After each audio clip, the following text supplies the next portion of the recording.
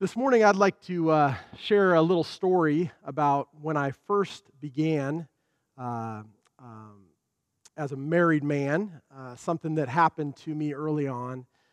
We lived here on the church campus. Some of you may not know, but here in Carmichael, there's a couple acre campus that the church sits on. And when I first got married to my wife and became a youth pastor here on staff, we actually lived in a section of the property that we no longer have. We sold it off a few years after that time, but it was a little apartment that my wife and I moved into, and we were excited to start life out together here, living on the church campus, and it was a real fun environment.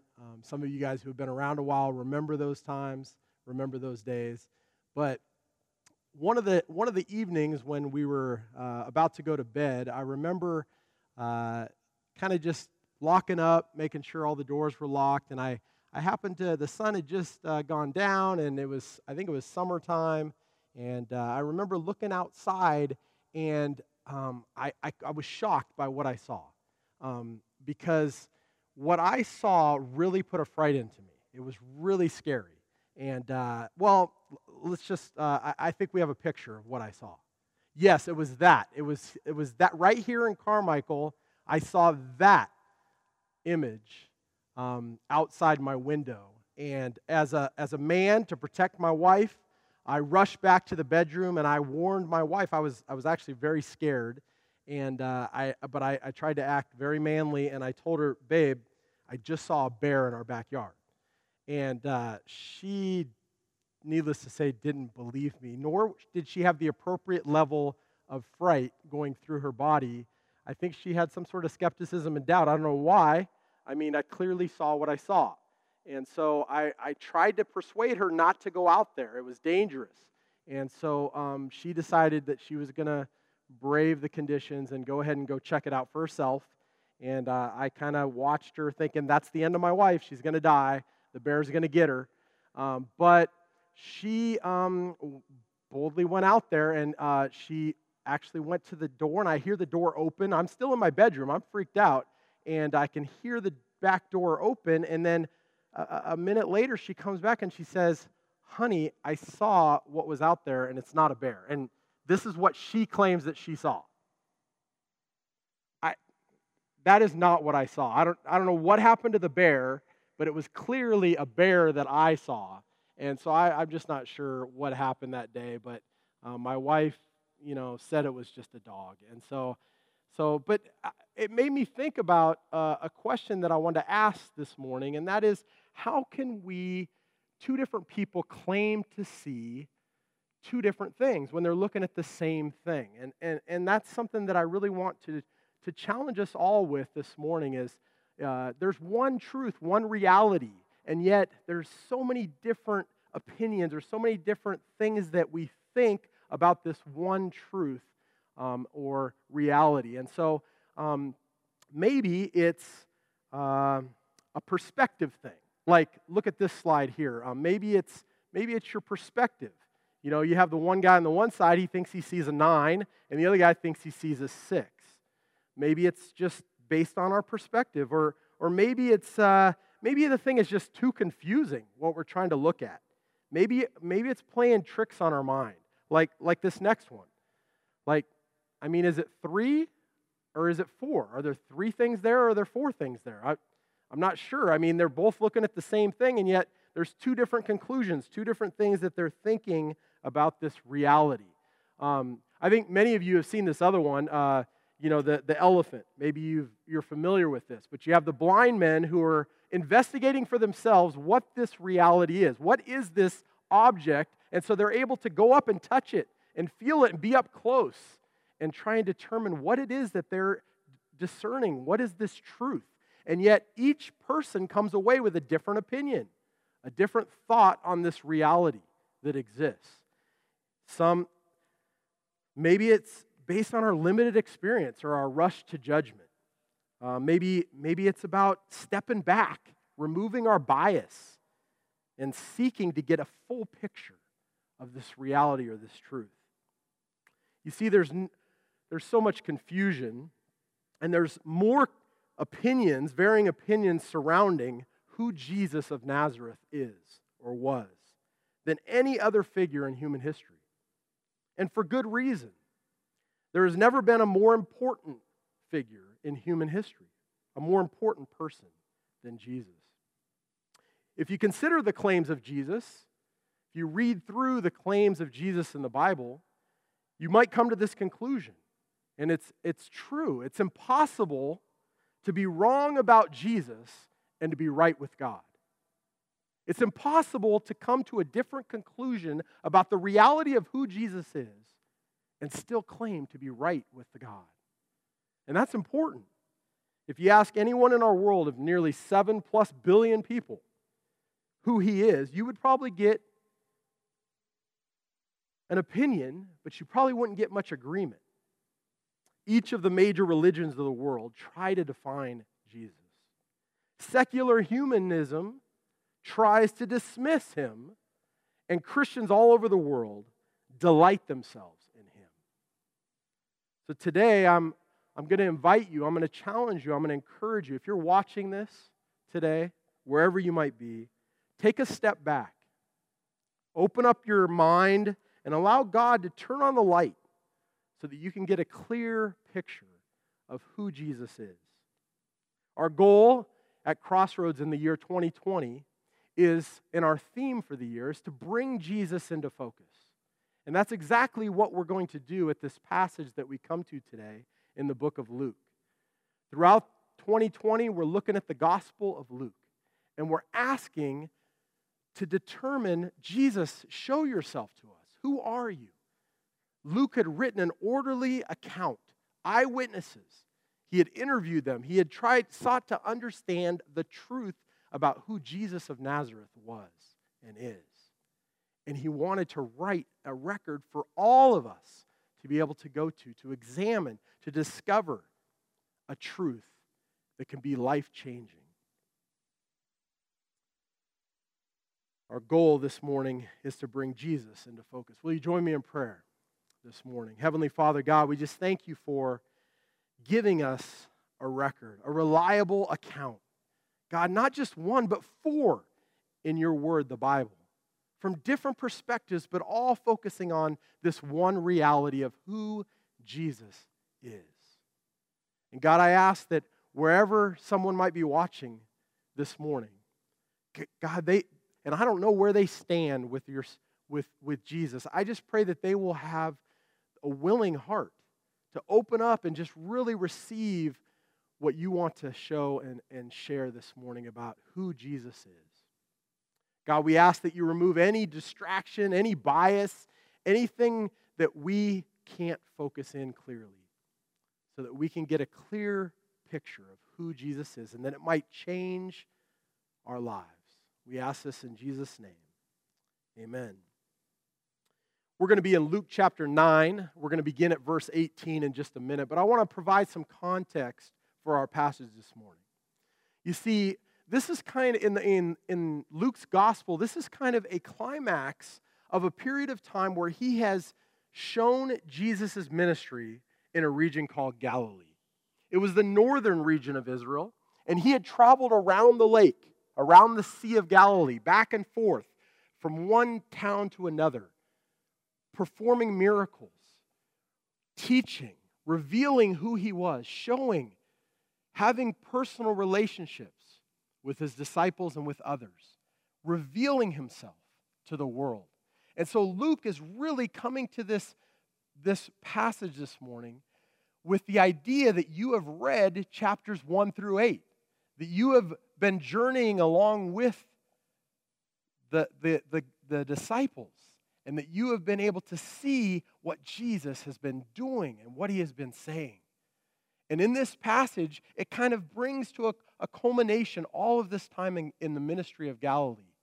And right after this, as a matter of fact, in Luke 9:51, we read that from this point forward, Jesus intends to head to Jerusalem.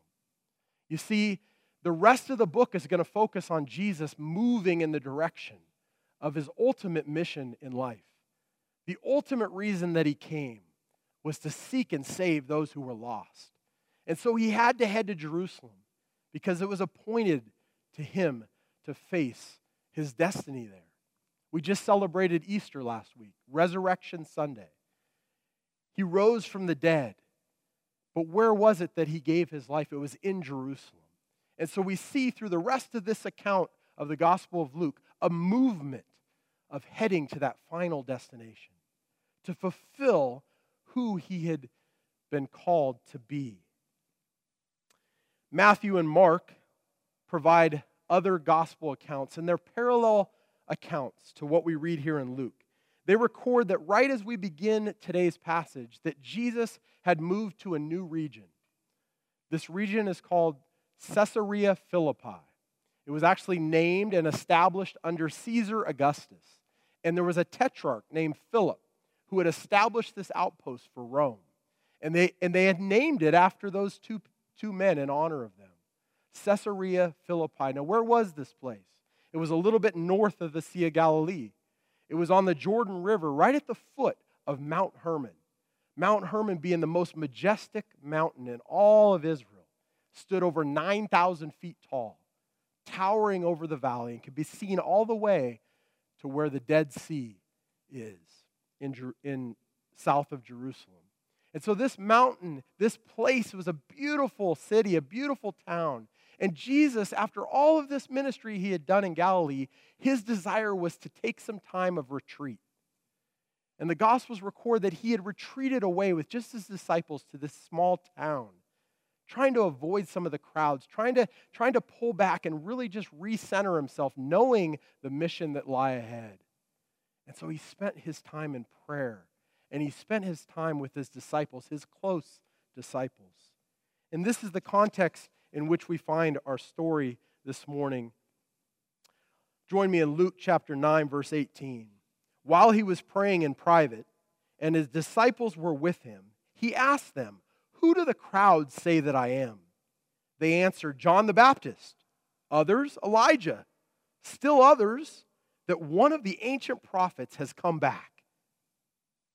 "But you," he asked them, "who do you say that I am?" This morning, my title is just that.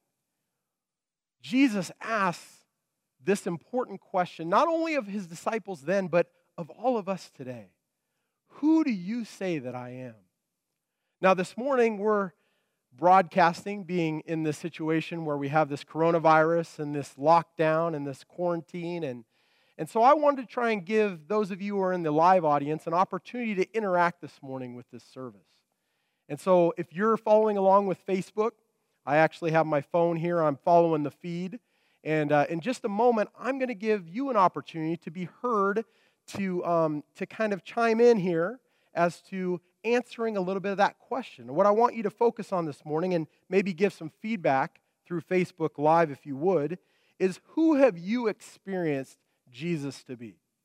Maybe it's recently during this whole quarantine thing. Or maybe it's that, through your life, you've had encounters, you've had experiences with Jesus of Nazareth. Who have you experienced him to be? Who have you found him to be? What qualities does he have that you've experienced personally? You see, because what we have in this context is, imagine the disciples. They had traveled with Jesus. They had experienced ministry with Jesus. Think about the things they had just done. They had seen Jesus heal those who could not walk, and they could walk again. They had seen people who were sick with diseases that could not be cured, and they were healed. The demon-possessed were set free of their chains and their bondage. And the dead were raised to life again. Imagine what they had seen Jesus do.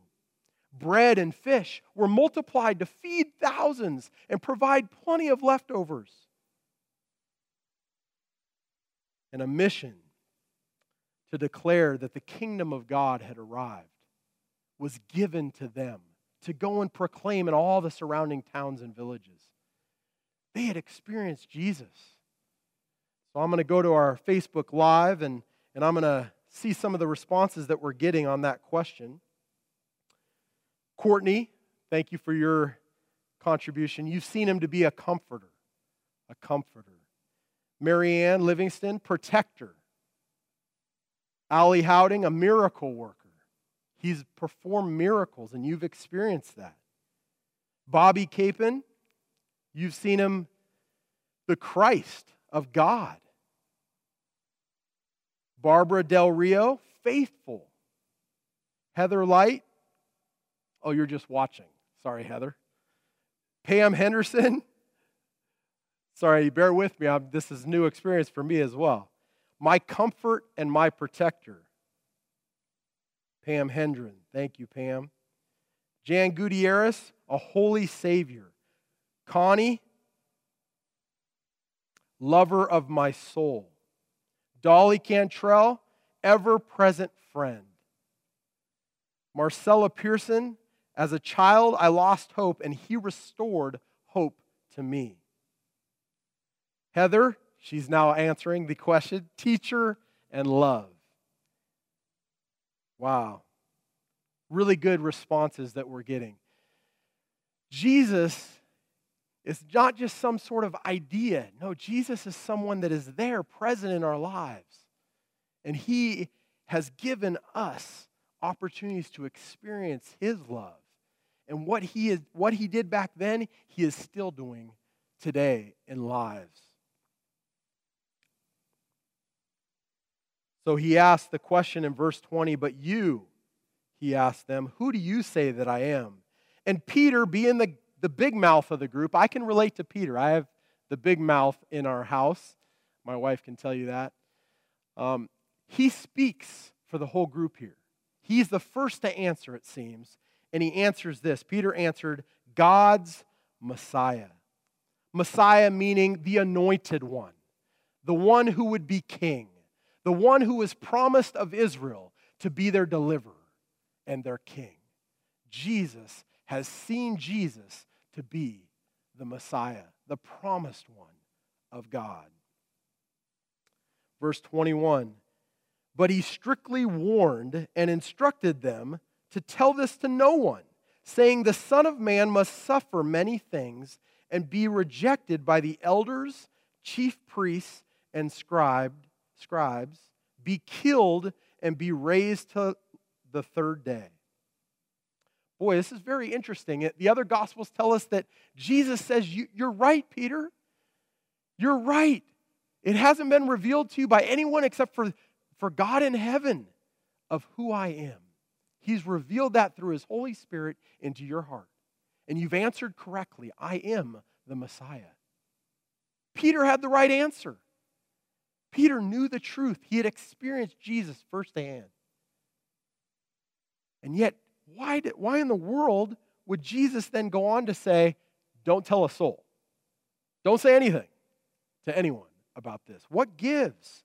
Why would Jesus not want them to share the good news that He is the Messiah? Well, we need to understand a few things about the context in which Jesus was ministering. You see, the teachers, the Pharisees, the Sadducees, the scribes, those who were the teachers of the law of that day, they had poisoned the waters when it comes to this concept of the Messiah. They had been teaching that a Messiah was going to come, yes, but that Messiah was not going to do the things that Jesus knew the Messiah truly had to do, namely, give His life, sacrifice His life for the sins of the world. No, they thought, no, He's going to be a deliverer. He's going to be a king. He's going to rescue us from the oppression of the government of Rome. There were all kinds of ideas out there, and there were all kinds of notions about the Messiah that the people, the crowds, had been poisoned as to who He would be and what He would do for them. And Jesus didn't want them to think that that's what He was going to do and be. No, He wanted them to experience who He was and the truth of what the Messiah would do firsthand. And so He told them, hey, don't spread the word yet. Wait until I die and when I'm rose again, when I'm risen from the dead. Then you can proclaim me as the Messiah. Because then people will understand truly who the Messiah is and what He came to be and do. He wanted them to have a clear picture before the proclamation was made. Verse 23, then He said to them all, if anyone wants to come with me, He must deny himself, take up his cross daily, and follow me. What does this mean? What is this idea that we need to deny ourselves? To pick up a cross daily and follow him. Is that a literal thing? Should we all be buying crosses that we carry around or wear around our neck? Is that the way we become a follower of Jesus? What does this mean? No, Jesus was telling us that if we want to be his disciple, if we want to follow Jesus, we must identify with him in surrender, in suffering, and in sacrifice. You cannot crucify yourself. You cannot go to the cross. That isn't what he meant for you to do physically. But he wants you in your spirit to lay down your rights, to surrender over who you're living life for. You're no longer living for yourself. You're living for him. That's what he wants. He wants you to identify yourself with the one who went before you to the cross. Romans chapter 12, verse 1 and 2 really talks about this. It says, therefore, in view of God's mercy, present your bodies a living sacrifice, holy and pleasing to God. This is your spiritual act of worship. We are to lay our lives down before Jesus. That's how we become his follower. Listen to what he says in verse 24. For whoever wants to save his life will lose it. What does that mean? That means if you want to live your life for yourself, you want to save your life for all the things you have in mind, you just want to go in your own direction and pursue pleasure and power and fame, whatever it is you're pursuing in life. You want an easy life? He says, yeah, you can pursue all of those things, but in the end, your life is going to be lost. It's going to be wasted. It's going to come to nothing. But whoever loses his life because of me will save it. What does that mean? That means give your life to Jesus. That means lay your life down before him at his feet. A few weeks ago, we saw two people who came to him with needs, and both of them came and bowed at the feet of Jesus. Jesus wants us to surrender ourselves. Let's be honest. Our life was created by him. He just wants us to acknowledge that. He just wants us to give our life back to him. Because he loved us. And he wants to give us life to the full. Verse 25, what is a man benefited if he gains the whole world, yet loses or forfeits himself? You see, you can go after the fame and the possessions and the power and the money, all of it. And you could be successful. You could get it all. And yet at the end of the day, not anything this world could offer you is a substitution for being able to buy one soul and rescue one life from the consequences of sin, from the things that we've done to offend a holy and righteous God. Not one thing that we can do. We can't buy our way. We can't seem to impress God in a way that makes him go, well, I guess that's good enough. No, it's an offense to why he sent his son to take our place on that cross. Verse 26, for whoever is ashamed of me and my words, the Son of Man will be ashamed of him when he comes in his glory, and that of the Father and the holy angels. Wow, I love this, what Jesus says here. Because he says, hey guys, when is it that you should identify yourselves with me? And how should you identify yourselves with me? He says, you should not be ashamed of me. You know, sometimes I'm a dad, I'm a father. Sometimes I do things, and I'm a way that my children in my home are ashamed of me. And they're ashamed to acknowledge that I'm really connected to them. And I can understand that, because there's times where I look the same way at them. So I get it. I get it, how we can feel that way towards one another. But at the end of the day, man, it just feels like, wow, when they acknowledge, yeah, that's my dad. despite my craziness, despite the things that I do that might make them feel a little like ashamed. They acknowledge that I'm their dad, and there's such a love there. There's such an affirmation that, wow, there's a bond there that can't be broken. And that's what Jesus wants us to do with him. You know, in this world, it's not always popular to identify ourselves with Jesus. Like I said earlier, there's all kinds of misperceptions about who Jesus is. And yet Jesus is asking us to identify himself with him now. Because if we don't do it now, he says, if you disown me, I'm going to disown you when I stand before my Father in heaven with the holy angels. He uses the term Son of Man. Why does he use this term Son of Man? I want to draw you back to what the Son of Man meant in their minds. Daniel chapter 7, verse 9. As I kept watching, Daniel has a vision. As I kept watching, thrones were set in place, and the Ancient of Days took his seat. His clothing was white like snow, and the hair of his head like whitest wool. His throne was flaming fire. Its wheels were blazing fire. A river of fire was flowing, coming out from his presence. Thousands upon thousands served him. 10,000 times 10,000 stood before him. The court was convened, and the books were opened. Wow, Daniel's having a vision here of what it looks like to stand before the throne of God. This is the description that Jesus has just given of a reality that's going to come, where we're going to stand before the throne of God, and the books will be opened, and there will be judgment. Verse 11, Daniel said, I watched then because of the sound of the arrogant words the horn was speaking. As I continued watching, the beast was killed and its body destroyed and given over to the burning fire. As for the rest of the beasts, their authority to rule was removed, but an extension of life was granted to them for a certain period of time. I continued watching in the night visions, and I saw one like a son of man. There's that title, Son of Man. I saw one like a son of man coming with the clouds of heaven.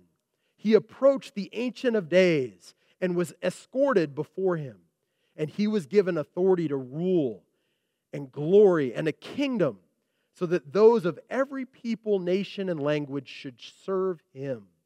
His dominion is an everlasting dominion that will not pass away, and his kingdom is one that will not be destroyed. Listen, the disciples standing there knew this passage. They understood the Son of Man. It was a picture of a Messiah figure that was going to come and have authority to rule and reign. And here it was, Jesus saying, I am the Son of Man. And when I come into my Father's kingdom, don't be ashamed of me now, or I'll be ashamed of you then. Are you ashamed of Jesus? Are you ashamed of identifying with him in your life? Revelation 14. This is a picture of what's to come. If we're in the church today, this is our hope. Revelation 14, verse 14, picks up this vision that started back in Daniel. Listen to what it says. Then I looked, and there was a white cloud, and one like the Son of Man was seated on the cloud, with a gold crown on his head and a sharp sickle in his hand. Another angel came out from the sanctuary, crying out in a loud voice to the one who was seated on the cloud, use your sickle and reap, for the time to reap has come, since the harvest of the earth is ripe. So the one seated on the cloud, the Son of Man, swung his sickle over the earth, and the earth was harvested. Amen. That's a day that I'm looking forward to, the day when Jesus brings us into his presence. And it is a good day for those who are part of that harvest. And I want you, if you're watching this morning, to be a part of that first harvest that's depicted here in Revelation. Because the following verses depict a second harvest. And that harvest is a harvest where those that are part of that harvest are thrown into the winepress of God's wrath. There's a judgment day coming. I don't want you to be unprepared. Jesus is the Messiah. He is the anointed one. Who do you say that he is? Verse 27 of our passage in Luke chapter 9. I tell you the truth, there are some standing here who will not taste death until they see the kingdom of God. Jesus tells his disciples that there's some that are in the midst of his group, his gathering. Remember, he had withdrawn from the masses. Now he's with his 12. He's with a small group of disciples. And he says, some of you that are with me right now will not even see death before you see the kingdom of God. The other Matthew and Mark, Matthew chapter 16, verse 28, this same passage was recorded this way. I assure you, there are some standing here who will not taste death until they see the Son of Man coming in his kingdom. Wow. I'm sure at that moment the disciples were like, yeah, I want to see that. I'm so excited. When are you going to start ruling and reigning? And they were excited to see that event. And Jesus assured them, yes, you are going to get to experience that. You're going to get to see that. But maybe not in the way that they thought. You see, in every single passage where that is recorded, the very next thing that follows is an event known as the Transfiguration. Verse 28 in Luke. About 8 days after these words. If you read in Matthew and Mark, it says 6 days later. So how do we reconcile that Luke says about 8 days later and Matthew and Mark say 6 days later? Well, it's very simple. Luke considers the day that he said it and the day where he goes up on the mountain and shows his glory to them as counting those days, whereas Matthew and Mark says there were 6 days in between. That's really the reconciliation. Sometimes they would record a day where something happened as part of the time frame, and other times they would ignore that. And so it's really saying the same thing, but it's about a week later. He took along Peter, John, and James and went up on the mountain to pray. Matthew and Mark says it was a high mountain. And it just only makes sense that Mount Hermon is right there, near the little town that they have retreated to. So likely it was up on this mountain. I don't know if they climbed all the way to the top, 9,000 feet to the summit. I don't know, but they went up the mountain. We certainly know that. Verse 29, as he was praying, the appearance of his face changed, and his clothes became dazzling white. In Matthew and Mark, it says that he was transformed or transfigured. Literally in the Greek, it's metamorpho. And we all know that the word that we get from that Greek word is metamorphosis. There was some sort of change that took place. You remember the caterpillar goes into the little cocoon and it comes out a beautiful butterfly. It's the same creature, but now it's showing its beauty and what it was created to be. This is the same with Jesus. Jesus had, Philippians chapter 2 says that he humbled himself. He took on the form of a human body. And he was found in the flesh. He didn't consider equality with God something to be held on to, but he made himself nothing, taking on the form of a servant. And he humbled himself even to death, death on a cross. That's the description of our Lord Jesus. And so, yes, in the form that the disciples knew him, they knew him kind of as the caterpillar. But he had allowed that because they couldn't stand to be in the presence of God. They would be overwhelmed. You remember Moses up on the mountain. He had gone into a cloud that enveloped the mountain, and there was thunder and lightning. And the people that were at the base of the mountain, they just shook in fear. They didn't want to approach. If we saw God for who he truly is, we would be scared. We're limited creatures. We can't handle that. And so Jesus took on our form so that he could come and be with us. John chapter 1, verse 14, the Word became flesh and made his dwelling among us. And we have beheld the glory the glory of the one and only, full of grace and truth. Jesus wanted to show his disciples who he truly was. And this was the moment where he did so. He showed the true authority, the power that he is God. Here on the mountain, verse 30, suddenly 2 men were talking with him, Moses and Elijah.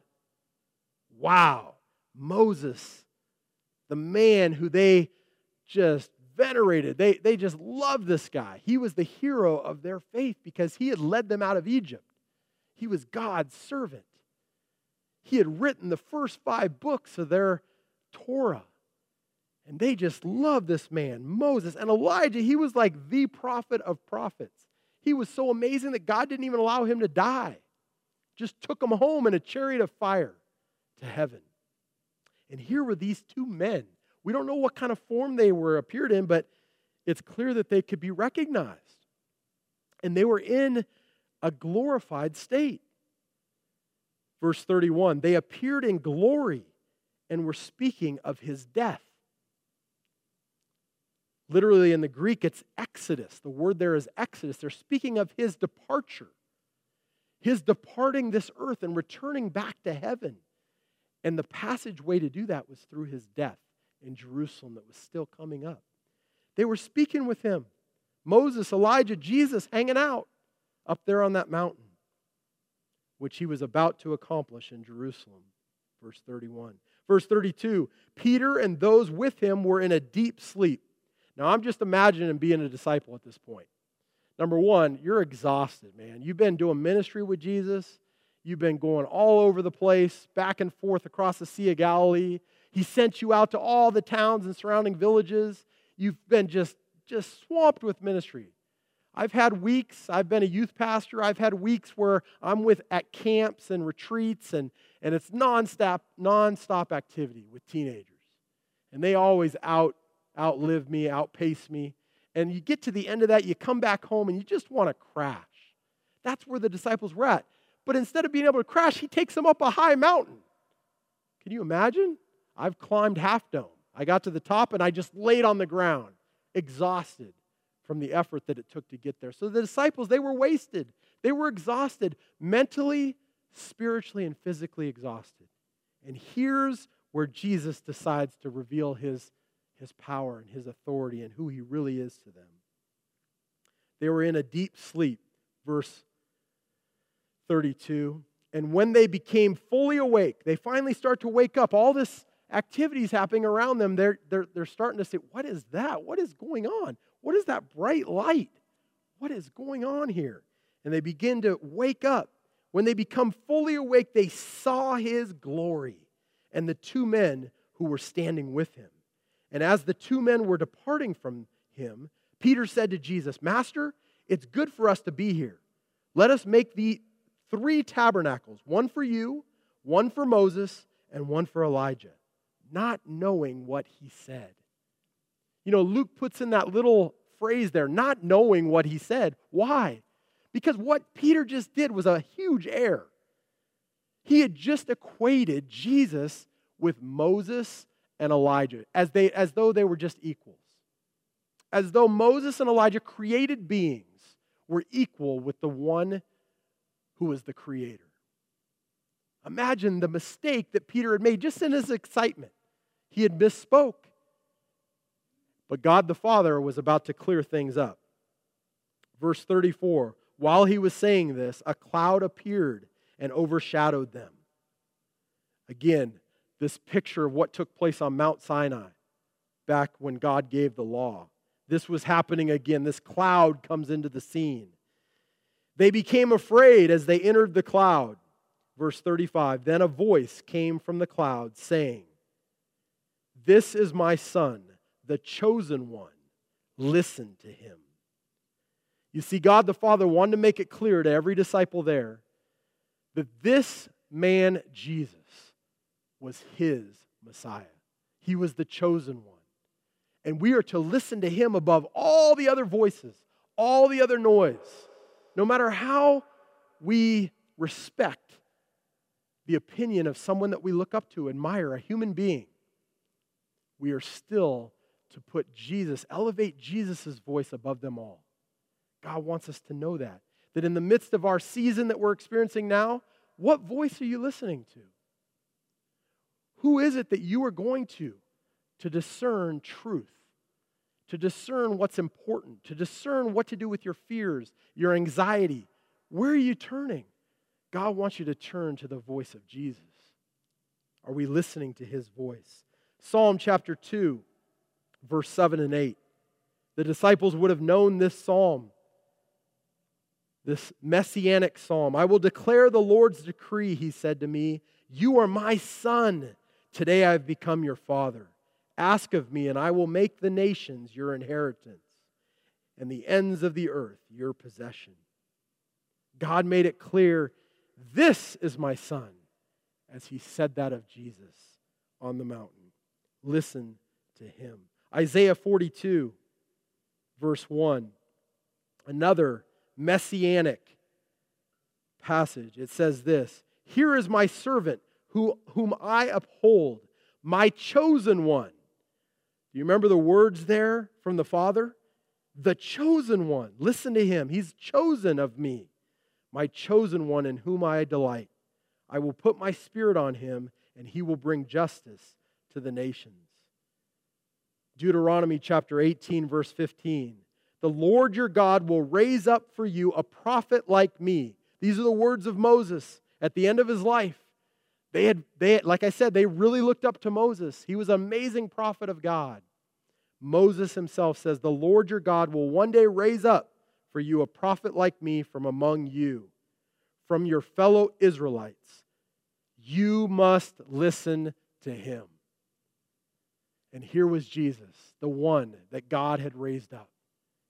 And He wants our attention. He wants us to be listening to His voice. Verse 36, after the voice had spoken, only Jesus was found. I'm going to read that one more time. After the voice had spoken, everything else disappeared. Everything else was gone. Everything else was removed, and the only thing that was left was Jesus. You think God was trying to tell them something? I do. You know, in the midst of our craziness in life, in the midst of our chaos, sometimes we need that. We need everything else removed, and we need to see only Jesus. Amen? We need to be able to focus on what Jesus, who He is, and what He's called us to be for Him. 2 Peter chapter 1, verse 16. I love this passage, and I'm going to end with this before I ask a few questions as we close. 2 Peter chapter 1, verse 16. Peter writing this of this experience that he had had up on the mountain. For we did not follow cleverly contrived myths when we made known to you the power and the coming of our Lord Jesus Christ. Instead, we were eyewitnesses of His majesty. Imagine how this just changed everything for Peter. He had seen Jesus for who He truly is. And one day, you and I will see Jesus for who He truly is, the majesty of heaven. For when He received honor and glory from God the Father, a voice came to Him from the majestic glory. This is my beloved Son. I take delight in Him. And we heard this voice when it came from heaven while we were with Him on the holy mountain. So we have the prophetic word strongly confirmed. You will do well to pay attention to it. This morning as we wrap up, I want to ask us all. I've been considering these same questions this week as I've been preparing, as I've been studying. But if you're watching this, I want you to think about these questions because no one except for you can answer these questions. These are personal questions. These are important questions. Number one, have you embraced Jesus as your Messiah? Is He your hope for deliverance? You see, Jesus said when Peter answered, you are the Messiah, Jesus. You are the anointed one. You're the promise of God. You're the only one that can fulfill all that needs to be fulfilled to rescue us, to deliver us from our sins. Jesus said, you're right, Peter. You're right. That's what I want everyone to recognize. You've recognized it. That's great. But you don't fully understand what I'm about to have to endure at the cross for your sins and for the sins of the world.